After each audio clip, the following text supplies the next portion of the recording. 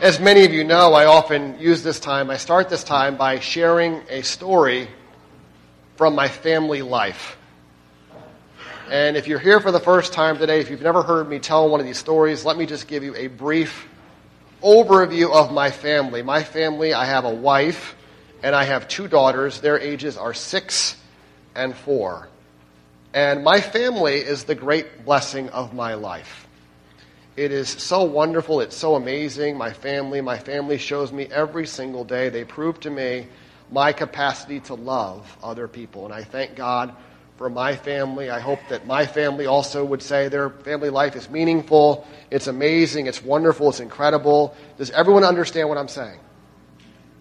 That being said, I have to complain a little bit today about something that often happens in my family life. Prior to children, things happened so quickly. If you needed to go somewhere, you would just get in the car and you would go. Now, in my family, things tend to move very slow. Do you understand what I'm saying? It's like everything. Like seemingly simple things take much longer than I think they should, than I think they're supposed to. For example, it's time to meet the bus. How long should that take? Hey kids, let's go to the grocery store this morning. Put on your shoes, put on your coats, go to the car. How long should that take? It takes like 90 minutes. This happen to anybody else? Is this me? Okay, good. Okay, fine. So, this slowness, if you know me, this slowness is contrary to everything I value and stand for. I can't have this. I can't have this every day with every little thing. So I decided to do something about it. You know what I've done about it? I'm kind of ashamed to admit it. So let's say we have something to do. Well, we have to go somewhere. Hey, kids, let's go to the store. Who can put their shoes on the fastest? Who wants to be a leader? Go! Who can get their coat on first? Who wants to be a leader? Go! Let's race to the car. Who's going to get there first? I think I'm going to win. Let's race. That's what I do. It works. It's working so far. Not with my wife so much. But with the kids, this is like gold. And so I'll say, put your shoes on, and who can put their shoes on first? They race. Who can put their coat on first? They run to the coat rack. They get their coats on. They're kind of jostling for position. It's great. They're getting their coats on. And then let's race to the car. They race to the car. And inevitably someone gets there first. And the person that gets there first, they always say something like, I'm the winner. I was first. I'm the leader. And the person that doesn't get there first, they always say the same thing. You know what they say? But it's not a competition. But it's not a competition. Yes, it is. Oh, yes, it is. Is it just me, or does life often feel like a big competition? Or maybe a better way to say it, life feels like a series of competitions. And we convince ourselves we have to be there first. We convince ourselves we have to be first. We have to be best. We have to be most. And we're competing. It starts out very young. It starts out in school, right? You need to be better than your peers. You need to rank high in your class. You need to get good grades. You need to make the varsity team. You need to get a scholarship. You need to get into the college of your choice.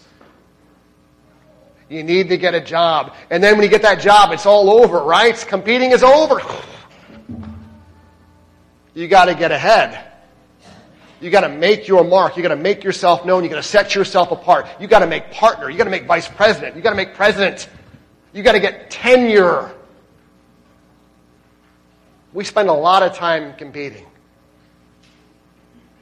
And I would say to you that people, human beings, generally speaking, we are competitive by nature. We like being first. Don't we? Who's been to the airport recently? I don't know what it's like at the airport when you go there. When I go there, it feels like a giant competition. It feels like everyone's trying to be first at everything. First to check in, first to get their bags checked in, first to get through security. And then you get to the gate and you're in that waiting area in the terminal, and then they announce boarding for your flight. And everyone's suddenly rushing to get on an airplane. I don't understand this. Folks, the lobby's better. The bathrooms are huge. There's seating for everyone. There's cocktails if that's your thing. There's coffee if that's your thing. You can walk around. The kids can run around.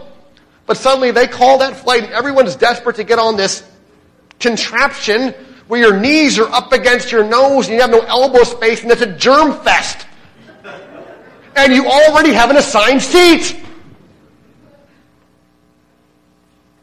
Why do people do this? Someone at the last service said, well, I have to get on first to get my bag in my overhead compartment. Aren't you proving my point? Because we all want to be first. It's ingrained into our consciousness. And if you don't believe me, if you disagree with me, if you don't think people love being first, if you don't think people are competitive by nature, someday this spring when the weather's nice, bring a picnic basket, a couple of lawn chairs. Let's sit out in the lawn right here and let's watch Stewart Avenue. Just watch it go by. All the cars have the same goal. All the people in those cars have the same goal. They want to be first. They need to get where they're going before anybody else. Do me a favor. Raise your hand if you're competitive. I'm happy that honesty is in play here at the Lutheran Church of the Resurrection.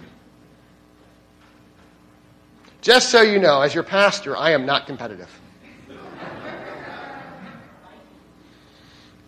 Unless we're playing trivia. And I will crush you. Or if you want to go for a run. You think that's leisure? You think that's fun? Oh no! This is serious stuff. Let's compete. Let me just check my watch. Oh, look how many steps I have today. More than you. This is how we are. This is who we are. We're competitive. And there's nothing wrong with that.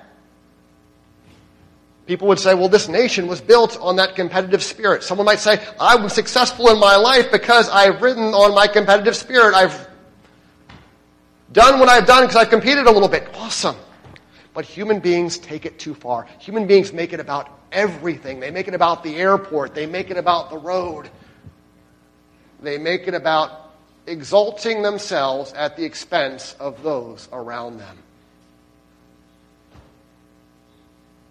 But brothers and sisters, friends in Christ, we're citizens of the kingdom of God. Today we remember that which is most important about us, that which defines us. We remember our place as God's children, brothers and sisters, friends in Christ, united by the blood of Jesus himself. That's who we are, that's what we are. And in the kingdom of God, remember, everything seems upside down. In the kingdom of God, greatness is, to our conception, defined in a way that's illogical, otherworldly, nonsensical. In the kingdom of God, Jesus tells us, greatness is about humility. Being first, being most, being best is about humble servanthood. You've heard this before, haven't you? Our gospel lesson for today. It's about two young men. Their names were James and John. James and John were two of Jesus' 12 disciples. James and John were also brothers. They were sons of a man by the name of Zebedee, and they were fishermen by background. And one day, James and John, as you heard in our gospel lesson for today, they come to Jesus with a request. And there is a clear intention behind their request. What is their agenda? They want to be awesome. They want to be first. They want to be most. They want to be set apart. They want to be exalted above the other 10 disciples. And so they come to Jesus and they say, Jesus, we know you're destined for great things. We know you are a king. And when that day comes, when you take up your kingly throne, our idea is you should have 3 thrones. You're in the middle, James on your left, John on your right. And we will be number 2A and 2B in the kingdom of God, above all the other peons. What do you think of that? What do you think? This is a real question. What do you think of that request? What do you think of what James and John asked for that day?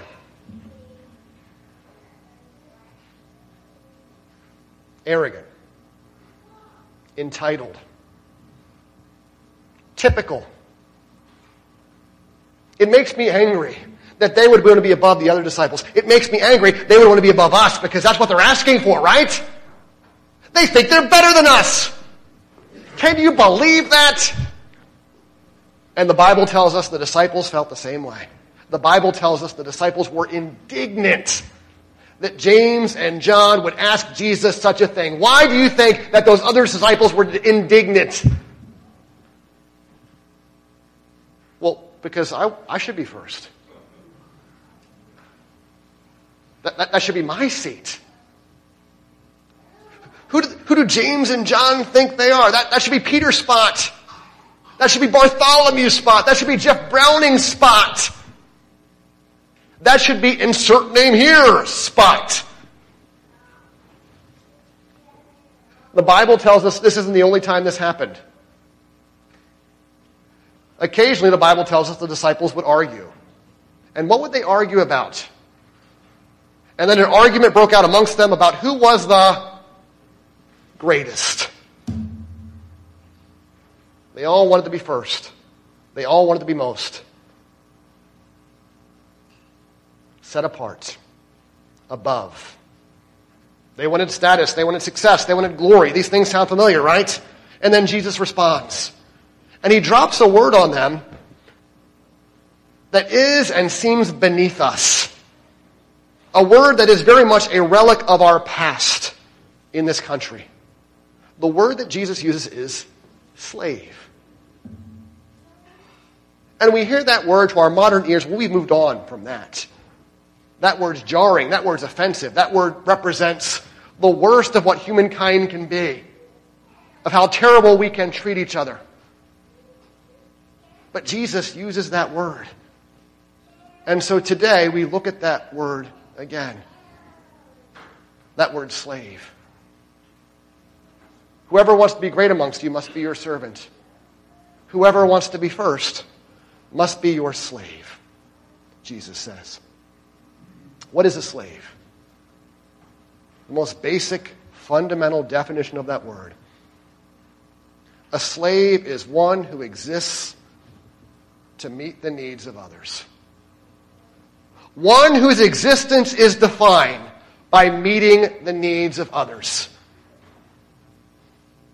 And under that definition, there is one who fulfills it perfectly. One who exists to meet the needs of others. Who is that? Jesus.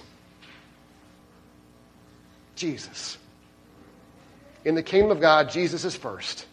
He is best. He is most. He is the greatest. And it's not a competition. But if it were, we got crushed. We got dominated. You know, I say this thing sometimes when I talk about someone I really admire. I say Christ-like. This person is Christ-like.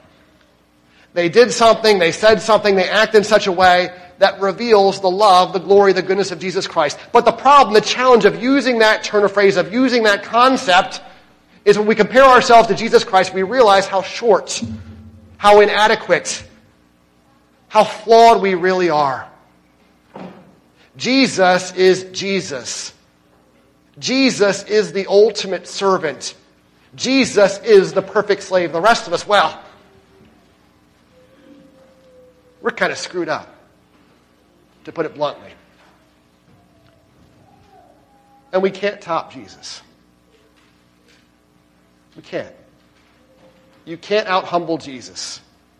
You know, that's the thing. You hear this, you hear Jesus say this and says, whoever must be great amongst you must be your servant. Whoever must be first must be your slave. And I hear this, and immediately my competitive instinct kicks in. I'm going to be the greatest servant that there is. I'm going to out-serve you. I'm going to get in more hours than you.